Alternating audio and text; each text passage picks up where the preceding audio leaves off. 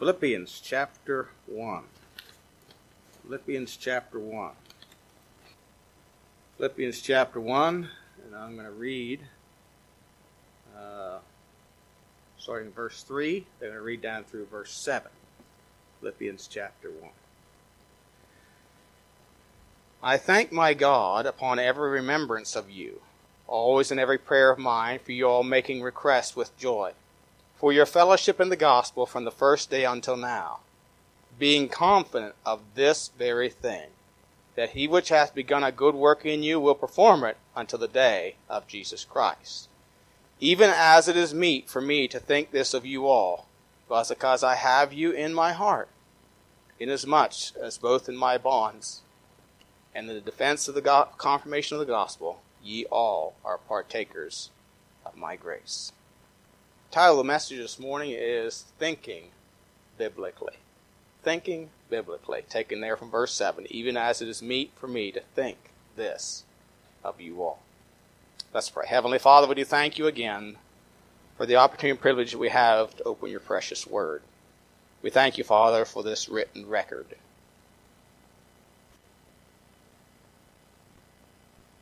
And herein, by this written record, we can have assurance and knowledge of eternal life.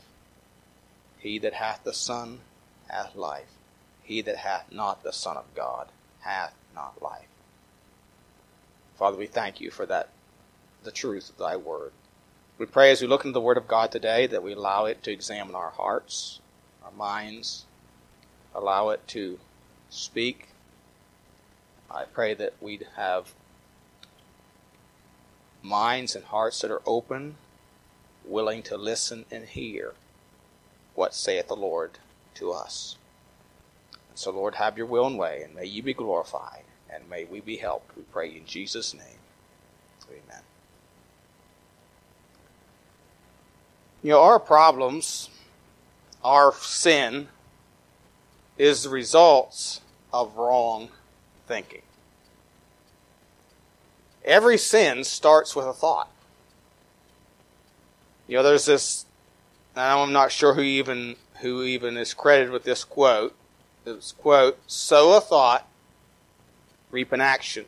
Sow an act, you reap a habit. Sow a habit, you reap a character. Sow a character, and you reap a destiny. Unquote. It all starts with a thought. You sow a thought, and the consequences will be action.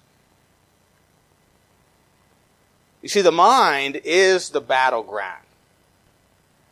There was a book written by, I'm trying to remember who wrote it, The Battle for the Mind. It's a preacher from years ago. And that is the battleground. You know, Romans 12, 1 and 2 says, I beseech you therefore, brethren, by the mercies of God, that you present your bodies a living sacrifice, wholly acceptable unto God, which is reasonable service. And be not conformed to this world, but be ye transformed by the renewing of your mind. You see, the secret or the key to be a living sacrifice is to allow your mind to be transformed. It begins in the mind. It requires a transformation of the mind. We must learn to think biblically, and then we will act biblically. But if we don't think biblically, we're not going to act biblically. We saw that in our Sunday school lesson this morning. And so this morning, I want to look at some of the apostles' thinking processes. And I want to notice I got 5 major points. But don't get too alarmed. I think I'll be done in time. But just a couple sub-points for a few of them. But anyway, and first of all, I want to notice 5 things from this passage of Scripture. First of all, an active appreciation. Notice verse 3. I thank my God upon every remembrance of you. Now, to be thankful means really to express appreciation. Appreciation is defined as the act of estimating the quality of things and giving them their proper value. You know, we appreciate that which we value. If we don't value things, we don't appreciate them. It's that simple. So appreciation is whereby we estimate the quality or value of things. It demonstrates what we value. This would require some thought and some discipline. After all, I want you to think of the context here where the Apostle Paul is. Time of this writing. He's in a Roman jail. A Roman jail. He was unable to fulfill his calling in life. Or was he? Did he allow the Romans to keep him from thinking right, from continuing his writing and his ministering to churches? Did he allow the Romans to keep him from doing that, even though they had him as a prisoner in jail? And of course, we know the answer to that is no. No. See, he didn't allow the Romans to govern what was going on in his mind. You know what the problem is? Too often we allow the world to govern what goes on in our minds. We got caught up with the things of the world, what's going on in the world, and everything that's happening. And before we know it, we can have the world controlling our minds.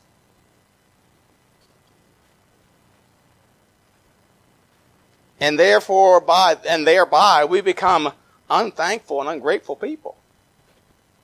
Because there isn't a whole lot in the world to be thankful for. It's all temporary to start with.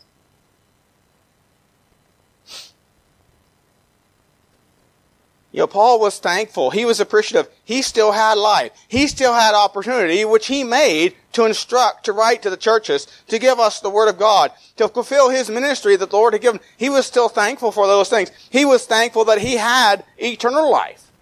He could have still been persecuting Christians and headed for a devil's hell.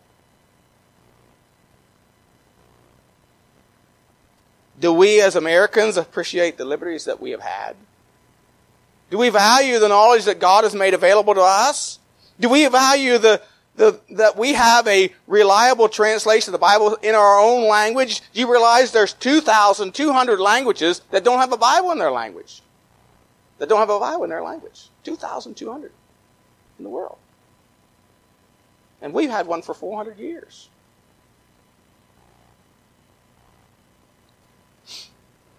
Do we appreciate or value the opportunity to be involved in this service with the Lord? Labors together with God. Opportunities that God gives us. Or are we so focused on ourselves and the obstacles the world, the devil has thrown in our path that we don't see the opportunities that we have? If Paul would have been focused on the obstacles that were thrown in his path, he wouldn't have been appreciative of what he had. He wouldn't have been thankful for the Philippian believers. He would have been focused on that, and he would have lost the opportunity he had to write this letter to the Philippian believers and to us.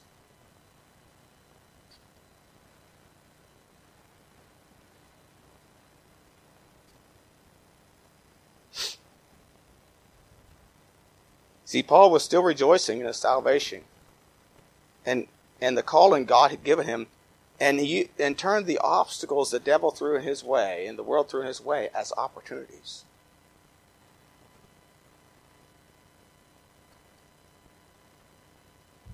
So many times we've been so greatly blessed, like others who've gone before us, and we don't appreciate it. Hezekiah was a king, had been greatly blessed of God. He had called on the Lord to deliver him from the Sennacherib and the Assyrians, and the Lord had delivered him. And this was a great opportunity for him to praise the Lord and give glory to God. But the Bible tells us in 2 Chronicles 32:25, he rendered not again according to the benefit done unto him, for his heart was lifted up. Therefore there was wrath upon him, upon Judah and Jerusalem. A lack of appreciation and gratitude can turn one into a proud, self-sufficient, selfish tyrant.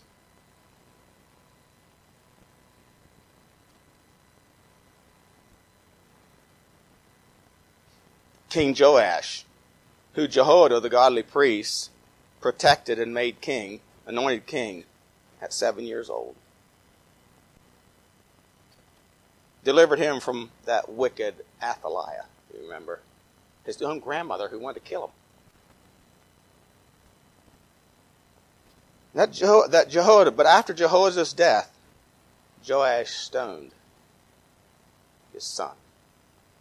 Zechariah, who spoke to him the word of the Lord. Again, 2 Chronicles 24:22, thus Joash the king remembered not the kindness which Jehoiada his father had done to him, but slew his son. And when he died, he said, the Lord look upon it and require it. See, he didn't appreciate, he didn't value what God had done for him, or what Jehoiada had done for him. You know, the psalmist said in Psalm 106, in verses 12 through 15, this is human nature. We can point fingers at those that have gone before us, but we are just like them. Psalm 106, verse 12 through 15, it says, then believed they his words. They sang his praise. They soon forgot his works. They waited not for his counsel, but lusted exceedingly in the wilderness and tempted God in the desert. And he gave them their request, but sent leanness into their soul. They forgot. How often we forget, we don't appreciate what God has done. You know what the next step is? We don't wait on his counsel. We do like we heard in Sunday school this morning. We look for ways to justify ourselves. Or we seek counsel from those who will tell us what we want to hear. And the Bible says that he sent leanness. In other words, there was a lack of basic need. But it says leanness into their soul. In other words, they were never satisfied. You see, the things of the world, the counsel of the world isn't going to satisfy your soul's need. It isn't going to meet your need. The world and world counsels never brings peace to a troubled heart.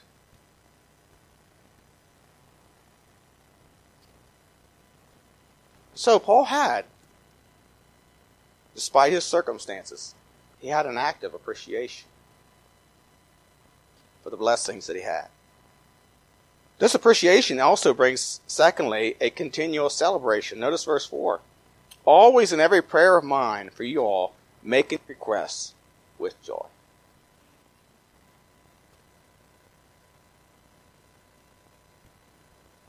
Paul said, he said, always in every prayer of mine for you all, making requests with joy. I think Paul's thinking about their salvation, how God is working in their lives. And this just brings joy and causes celebration. And of course, it reminds him of his own salvation, what God had done in his own life, that he was able to share it with them. And their fellowship with the Lord. And these are the kind of things that, as Christians, we are to focus on or to set our hearts on. For example, in Philippians chapter 4, he will tell them, finally, brethren, whatsoever things are true, whatsoever things are honest, whatsoever things are just, whatsoever things are pure, whatsoever things are lovely, whatsoever things are of good report, if there be any virtue and if there be any praise, think on these things. This is to be our focus in life. If all I think about and listen and read is what's going on in the world, the political upheaval, the international unrest, it builds anger and mistrust. And you know what I soon do? I forget the real purpose I'm here. I'm talking about me.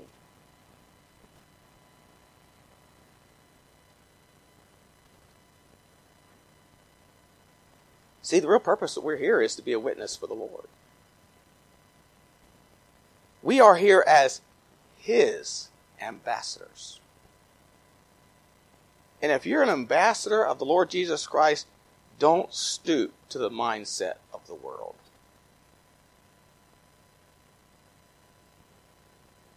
We must continue to serve God no matter what happens in the world. Do I like what's going on in the world? No, I don't. And I will support just causes. But I'm not going to be taken from my purpose by the grace of God and get caught up in that where I'm no good spiritually to those that God brings to my life as opportunities of witness. I was reminded of this the other day. We've been selling some chickens. We bought some chicks, and so we buy chicks and raise them a little bit and start selling them. Daniel's making a little money that way. Don't make a lot, but we do make a little money. Gives him a job to do, which he really loves. Anyway, so this guy comes to buy chicks. And we started talking about political stuff. But, and, boy, I can get caught up in that.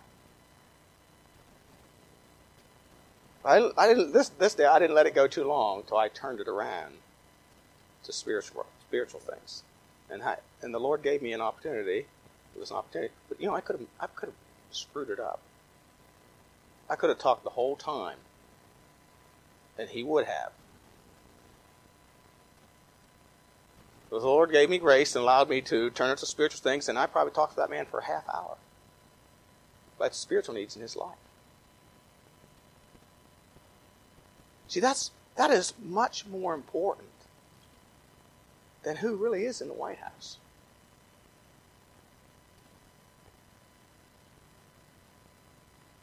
As much as I dislike that as much as the rest of you do, but it's still more important about that man's soul than who's in the White House. So we're here to be ambassadors. And we continue to celebrate the life of God in us. We must continue to radiate this life to the world. That life is the solution to hatred of the division that's in our country. That is the solution. Paul was writing from a Roman jail cell, writing to a city in which he and Silas were beaten and thrown into jail for preaching the gospel. And these churches endured much affliction. They were on their constant threat of persecution, and yet we're reminded here to rejoice in the Lord. He would tell them in chapter 4, rejoice in the Lord, and again I say rejoice. You see, our joy is our strength. It is a contagion. In other words, it's contagious. It's something that attracts others. Somebody said this quote, both cheerfulness and grumbling are contagious, and it's up to you what kind of an epidemic you start. Unquote. So you want to start a grumbling epidemic, or you want to start a cheerful epidemic? I had a guy called me, an acquaintance, a month or so ago. He's just down in the dumps. I think he thought he was, coming to the end of himself, really, because of COVID. And he has some health issues. And I said, and I won't call his name, but I'll say his name was Jake. I said, Jake, now wait a minute. You know that 99.8% of the people that get this recover. Oh, really? I said, yeah. And my 93-year-old dad got it, and he recovered. He has congestive heart failure. And my cousin's mother, who was 94, she got it, and she recovered. And I gave him a bunch of others. And, before we got off the phone, he was laughing. You know what? A little cheerfulness made a difference in his day. So, depends what epidemic you want to start.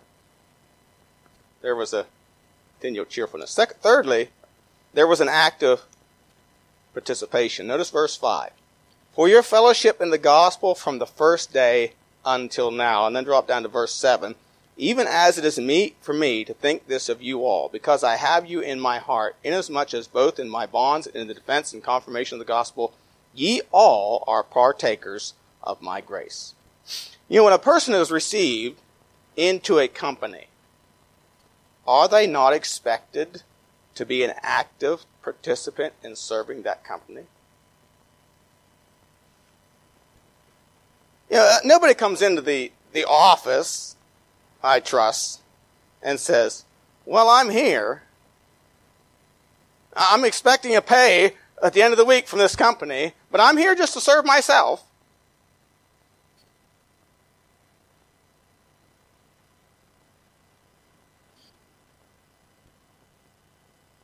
I am employed here, but I'm not employed for the company. No. That guy would be shown the door. They were hired. They were brought in for a purpose. And when we get saved, we are saved with a purpose. 2 Timothy 1:9 says, who has saved us and called us with a holy calling, not according to our works, but according to his own purpose and grace, which was given us in Christ Jesus before the world began. When the people of Philippi were born again through the preaching of Paul and Silas and organized into church, that's what we see in verse 1, to the saints at Philippi with the bishops and deacons. So that's, the word bishop is another word for pastor. So they had pastors, deacons, and there was church members. So when they were born again and organized into a church, they immediately were active serving God. See, how do I know that? Well, in verse 5 he says, for your fellowship in the gospel from the first day until now. Now the word fellowship doesn't mean a fellowship dinner. That's not what really fellowship means. Fellowship is working together for a common purpose. And Paul further in this epistle describes their fellowship. Look at chapter 4 and verse 10. Chapter 4 and verse 10.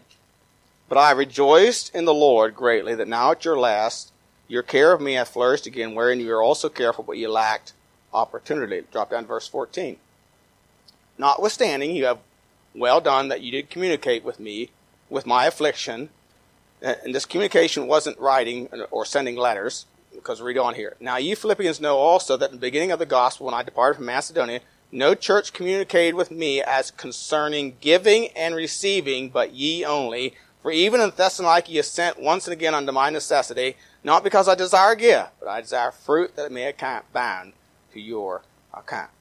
You see, they began to fellowship or work together with Paul immediately by supporting him financially. He was they considered him one of their missionaries.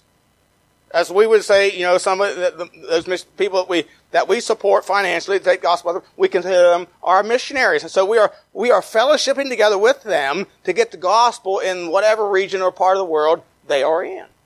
That's fellowship. They were working together. And this began from the first, Paul said.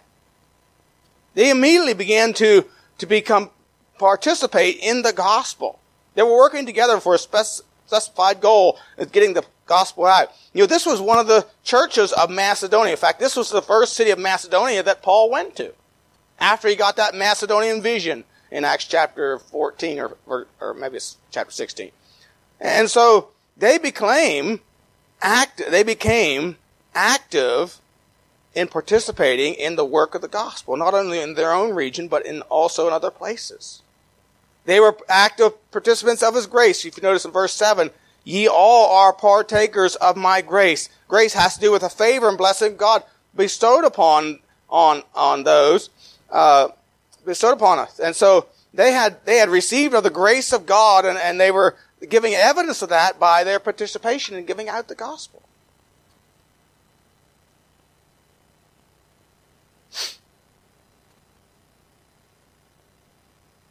If we want to rejoice, if we want to have the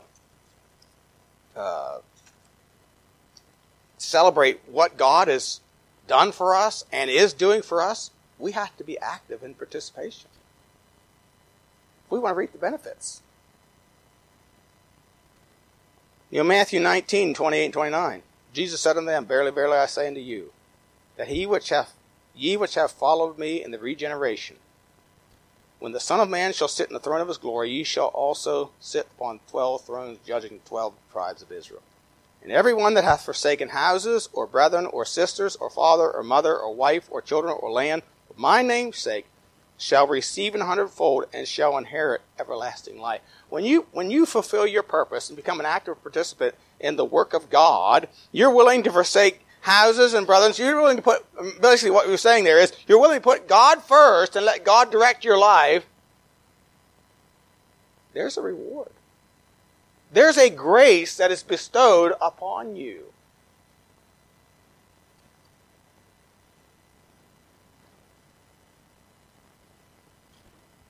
And there is a reward that shall be brought to pass. Romans 8:18, for I reckon that sufferings of this present time are not worthy to be compared with the glory which shall be revealed in us.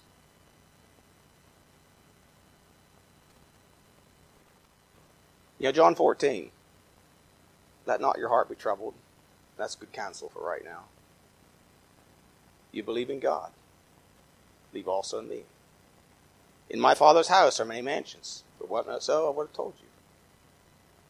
And I go to prepare a place for you. If I go to prepare a place for you, I will come again and receive you unto myself, that where I am, there you may be also. This sounds rewarding to me. It sounds almost unbelievable.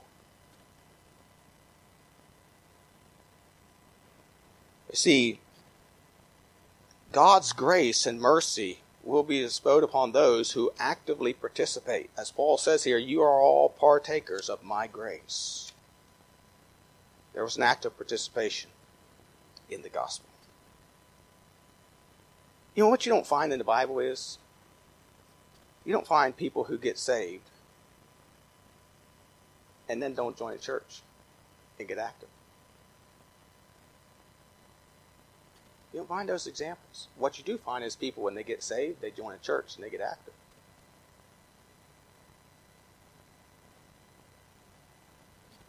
There's participation. Fourth thing, a Bible-based persuasion. So we have appreciation, celebration, participation, persuasion. A Bible-based persuasion. Verse 6. Being confident of this very thing, that he which hath begun a good work in you will perform it until the day of Jesus Christ.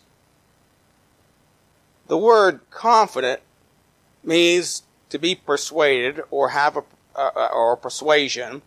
Will perform means to bring to an end, to accomplish, to perfect, to execute, or complete.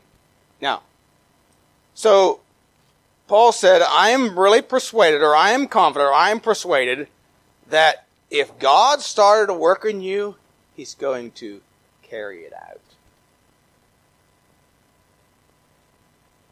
If God isn't continuing to work in your life, you better start examining your life, whether you are a child of God. Because when God begins a work in you, he will perform it. In other words, he's going to execute, or he's going to complete it. He's going to accomplish his task in your life for his glory and honor. 2 Thessalonians 3:4, he says, and we have confidence. In other words, we have confidence that we are persuaded in the Lord touching you, that ye both do and will do things which we command you. Confidence. Persuaded. This requires two things, I believe, for a person to be biblically persuaded. Two things. Number one, a heart to believe his word. 8 times in the Gospels, Jesus used a phrase, sometimes it's not exactly this wording, but it's the same idea. He'd use this phrase, he that hath ears to hear, let him hear. He said that over and over again. He that hath ears to hear, let him hear. In John 10:16, he said, other sheep I have which are not of this fold, them also I must bring, and they shall hear my voice, and there shall be one fold and one shepherd. John 10:27, my sheep hear my voice, and they know me, and they follow me. My sheep hear. The reason people don't want to follow the Lord is because they're not his sheep.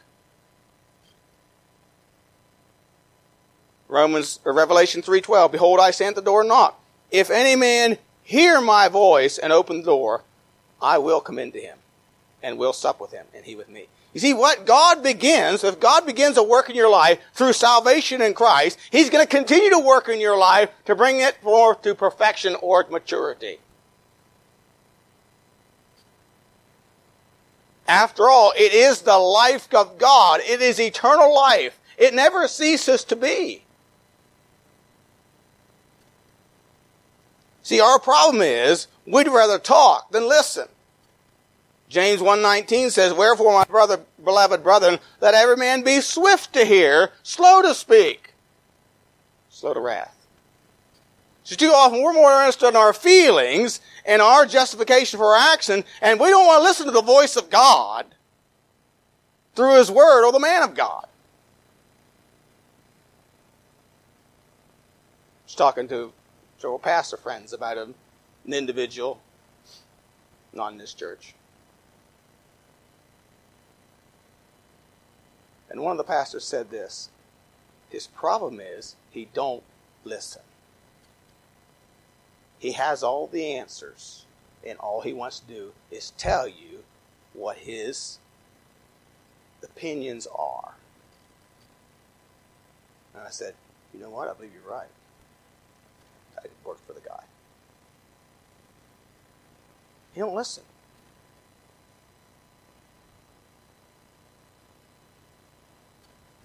Isaiah 30 verse 9 says that this is a rebellious people, lying children, children that will not hear the law of the Lord. Jeremiah 13:17, but if ye will not hear it, my soul shall weep in secret places for your pride, and mine eyes shall weep sore and run down with tears, because the Lord's flock is carried away captive. It all reminds me of, in Matthew's gospel, it tells us that Jesus looked out over Jerusalem. He said, "Oh, Jerusalem, Jerusalem, I would have gathered you as a hen gathereth her chicks, but ye would not." You would not. See, they wouldn't hear. They wouldn't hear him. I mean, they heard him with this ear, but their hearts were so hard against him, they would not receive the truth. They wanted to justify their own wickedness. Jeremiah 22:5 says, but if ye will not hear these words, I swear by myself, saith the Lord, that this house shall become a desolation.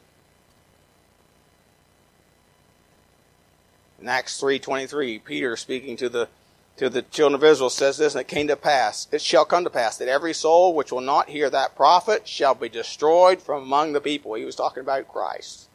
Moses was speaking of Christ. That was a quotation from Moses. And Moses was speaking about that prophet, and that prophet is Jesus Christ. And he said, if you will not hear him, ye shall be destroyed.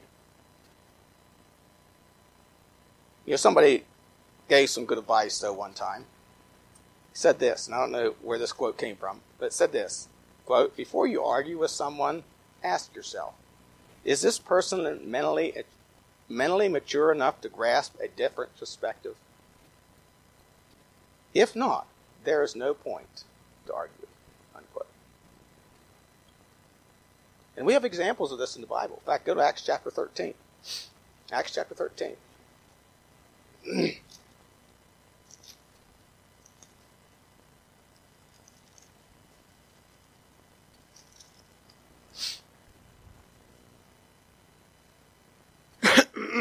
We see examples throughout the book of Acts like this. Acts 13:43 says, now when the congregation was broken up, many of the Jews and religious proselytes followed Paul and Barnabas, who speaking to them persuaded them to continue in the grace of God. The next Sabbath day came almost the whole city together to hear the word of God. But when the Jews saw the multitudes, they were filled with envy and spake against those things which are spoken by Paul, contradicting and blaspheming.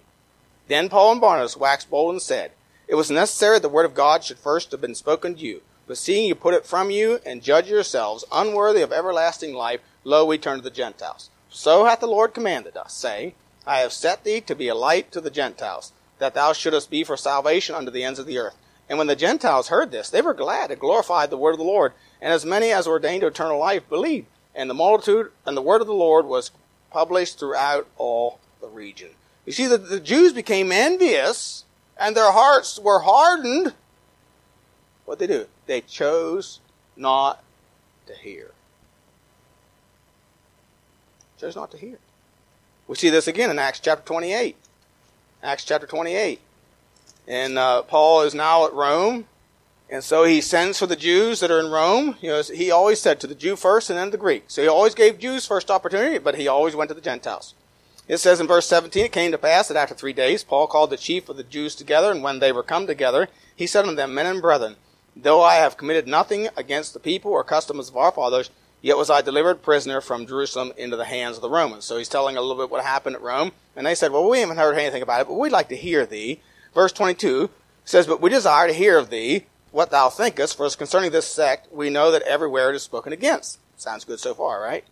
And when they had appointed him a day, there came many to him in his lodging, to whom he expounded and testified the kingdom of God, persuading them concerning Jesus, both out of the law of Moses and out of the prophets, from morning till evening. That'd be a long service.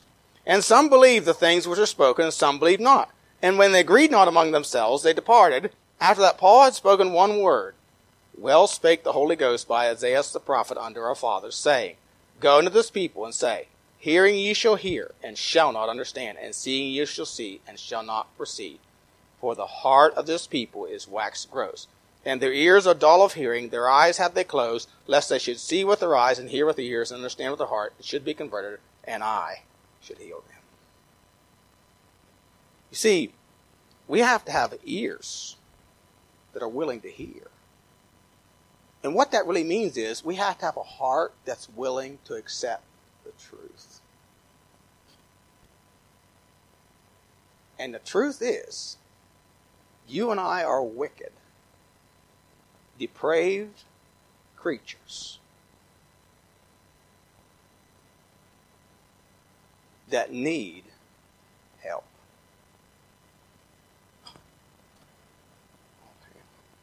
A lot of people buck up at that because they don't think they need help. Or they don't think, I'm not that bad. There's none righteous. That means we're all unrighteous. There's none that understandeth. I didn't come out of the womb understanding God. I had to be taught who God was. You see, we have to be willing to receive the truth. And that's what it means to hear. When Jesus said, you have ears to hear, it means, are you willing to receive the truth? And the truth hurts.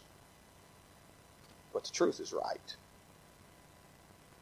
So we have to have a heart to believe His word. Secondly, there has to be, to have a Bible-based persuasion as a child of God, it requires a growing knowledge of His person.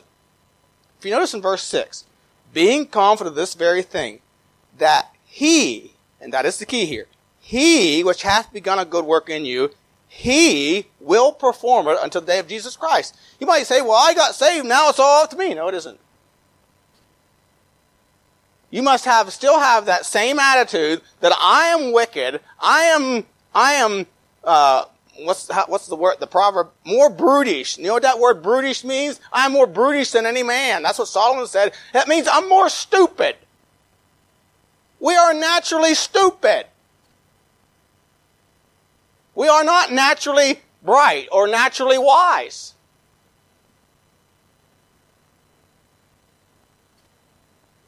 So it means we have to continue to have that same attitude. God, I need your wisdom.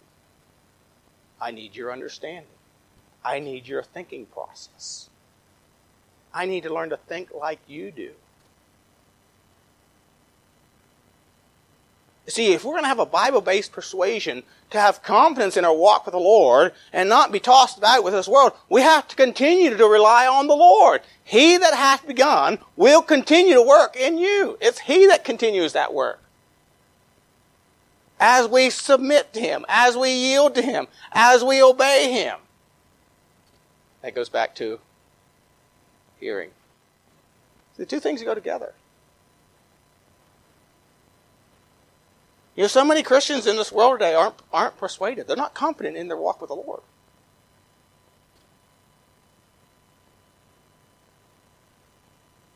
Because they think they can rely on themselves. You know, Paul said this, 2 Timothy 1:12, for the which cause I also suffer these things. You know, he suffered a lot of things. Nevertheless, I am not ashamed. Did you ever get embarrassed because of doing what is right? You know what Paul's saying? I don't get embarrassed for doing what's right. Because I have confidence that I'm right. Because of my growing knowledge of God. For I know whom I have believed, and am persuaded that he is able, not I am able, that he is able to keep that which I committed unto him against that day. You see, we have a written record of the testimony of God demonstrating to us that what he says he will do. You know, ask Abraham. Ask Pharaoh. Take a good look at the nation of Israel. Do you ever ask yourself, why does Israel still exist? You know, that is a good, legitimate question. Why does Israel still exist? Where's the Hittites? You know, for thousands of years, Bible scholars thought there was something wrong in the Bible because it talks about the Hittites. Because they have, up until just recently, they found no trace of the Hittites. Until just recently. The Bible talks about the Hittites. Uriah the Hittite.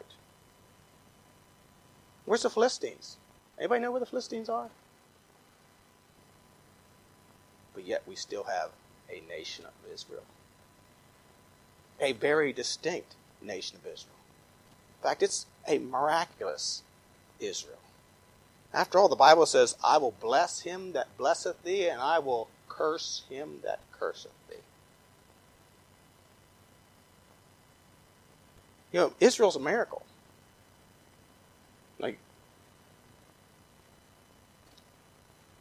You know, they took over in 1948. They became a nation.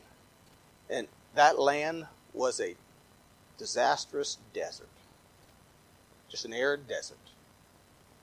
And now look at it. Isaiah 35:1 says, that wilderness and solitary place shall be glad for them. The desert shall rejoice and blossom as a rose. Why? Because God promised Israel that land. And by the way, they didn't drive the Arabs out. They begged the Arabs to stay. They're trying to rewrite that from history, but they actually begged the Arabs to stay. Arab chieftains told the Arabs to get out. So now they can make a false claim that that land was stolen from them. And I can tell you more about that, but I don't have time. No, the Bible says in 2 Chronicles 20:20, believe in the Lord your God, so shall you be established. Or you could say you could be persuaded. Believe his prophets, so shall you prosper. See, to believe God is to believe his prophets. Hebrews 11:6, without faith it is impossible to please him, for he that cometh to God must believe that he is, and that he is a rewarder of them that diligently seek him. See, we need to be growing in our knowledge of God. We need to be reading the Bible, reading these Old Testament accounts. You know, some of them don't seem profitable, but it will reveal to you the person of God and how he relates to saints and sinners. In justice, in mercy, in grace. Daniel 11:32 says this, and such as do wickedly against the covenant shall he corrupt by flatteries. But the people that do know their God shall be strong and do exploits. The people that do know their God shall be strong and do exploits. And so we need to have a growing knowledge. If you want to be fully persuaded, as Paul said, I am fully persuaded. If you want to be persuaded, you need a growing knowledge of who God is, of the person of God. And then, fifthly, a developing confirmation. Notice verse 7. Even as it is meet for me to think this of you all, because I have you in my heart. Inasmuch as both in my bonds and in defense and confirmation of the gospel, ye all are partakers of my grace. Now, the word confirmation means something that confirms, or it's a corroborative statement or a piece of evidence. You know, to confirm something means to establish the truth, the accuracy, the validity, or the genuineness of it. What is it that confirms our testimony? Is it our words? What we say we believe? Well, I don't know about you, but I've heard many people over the years who declared they believed Bible truth. But when it came time for them to submit to that truth, to prove it in their lives, to verify their words, it was a different story. That's not even what the Bible says. All of a sudden it doesn't apply to them, or it doesn't mean and they want to dissociate themselves from that, or be accountable for their actions is really what the bottom line is. Like King Saul. He wanted the leadership of Samuel until that leadership of Samuel contradicted his own agenda. And he no longer wanted that leadership of Samuel. He wanted Samuel to tell him what he wanted to hear.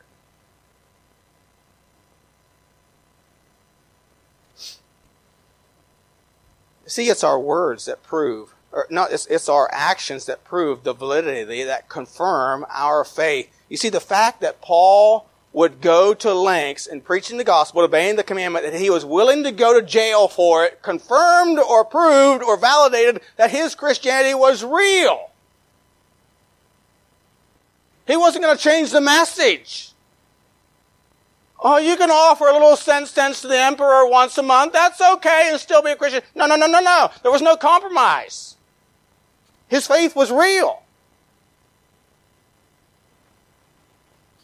And when the government tells you can't meet, it's okay. You just got to obey the government. No, you need to prove your faith.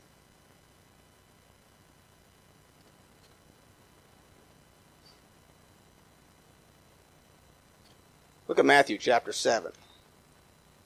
Matthew chapter 7.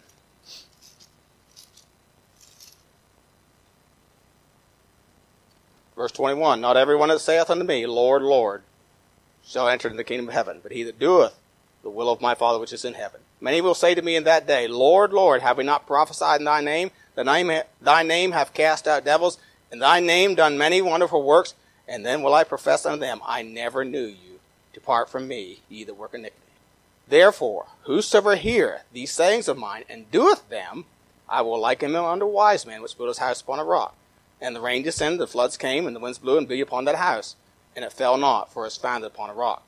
And every one that heareth these sayings of mine, and doeth them not, shall be likened unto a foolish man, which built his house upon a sand.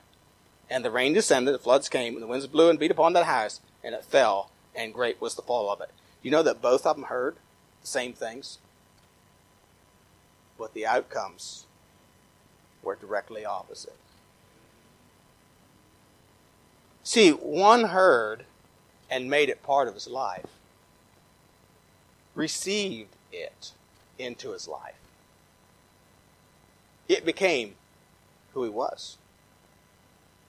The other heard it, but didn't act on it. It didn't become part of his life. It was just for convenience sake.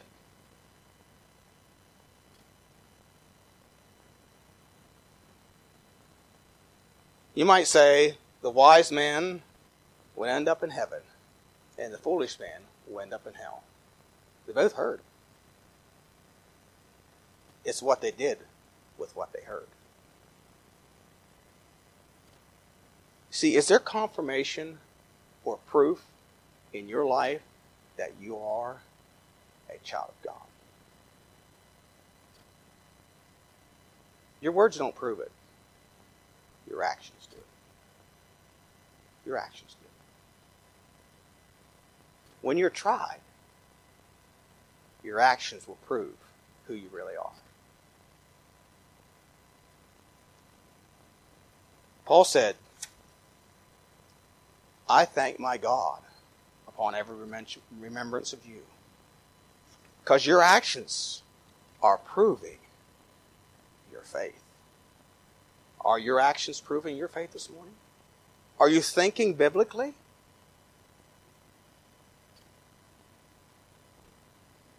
Have you truly been born again? And if you have, are you fully persuaded, or are you growing in your knowledge and relationship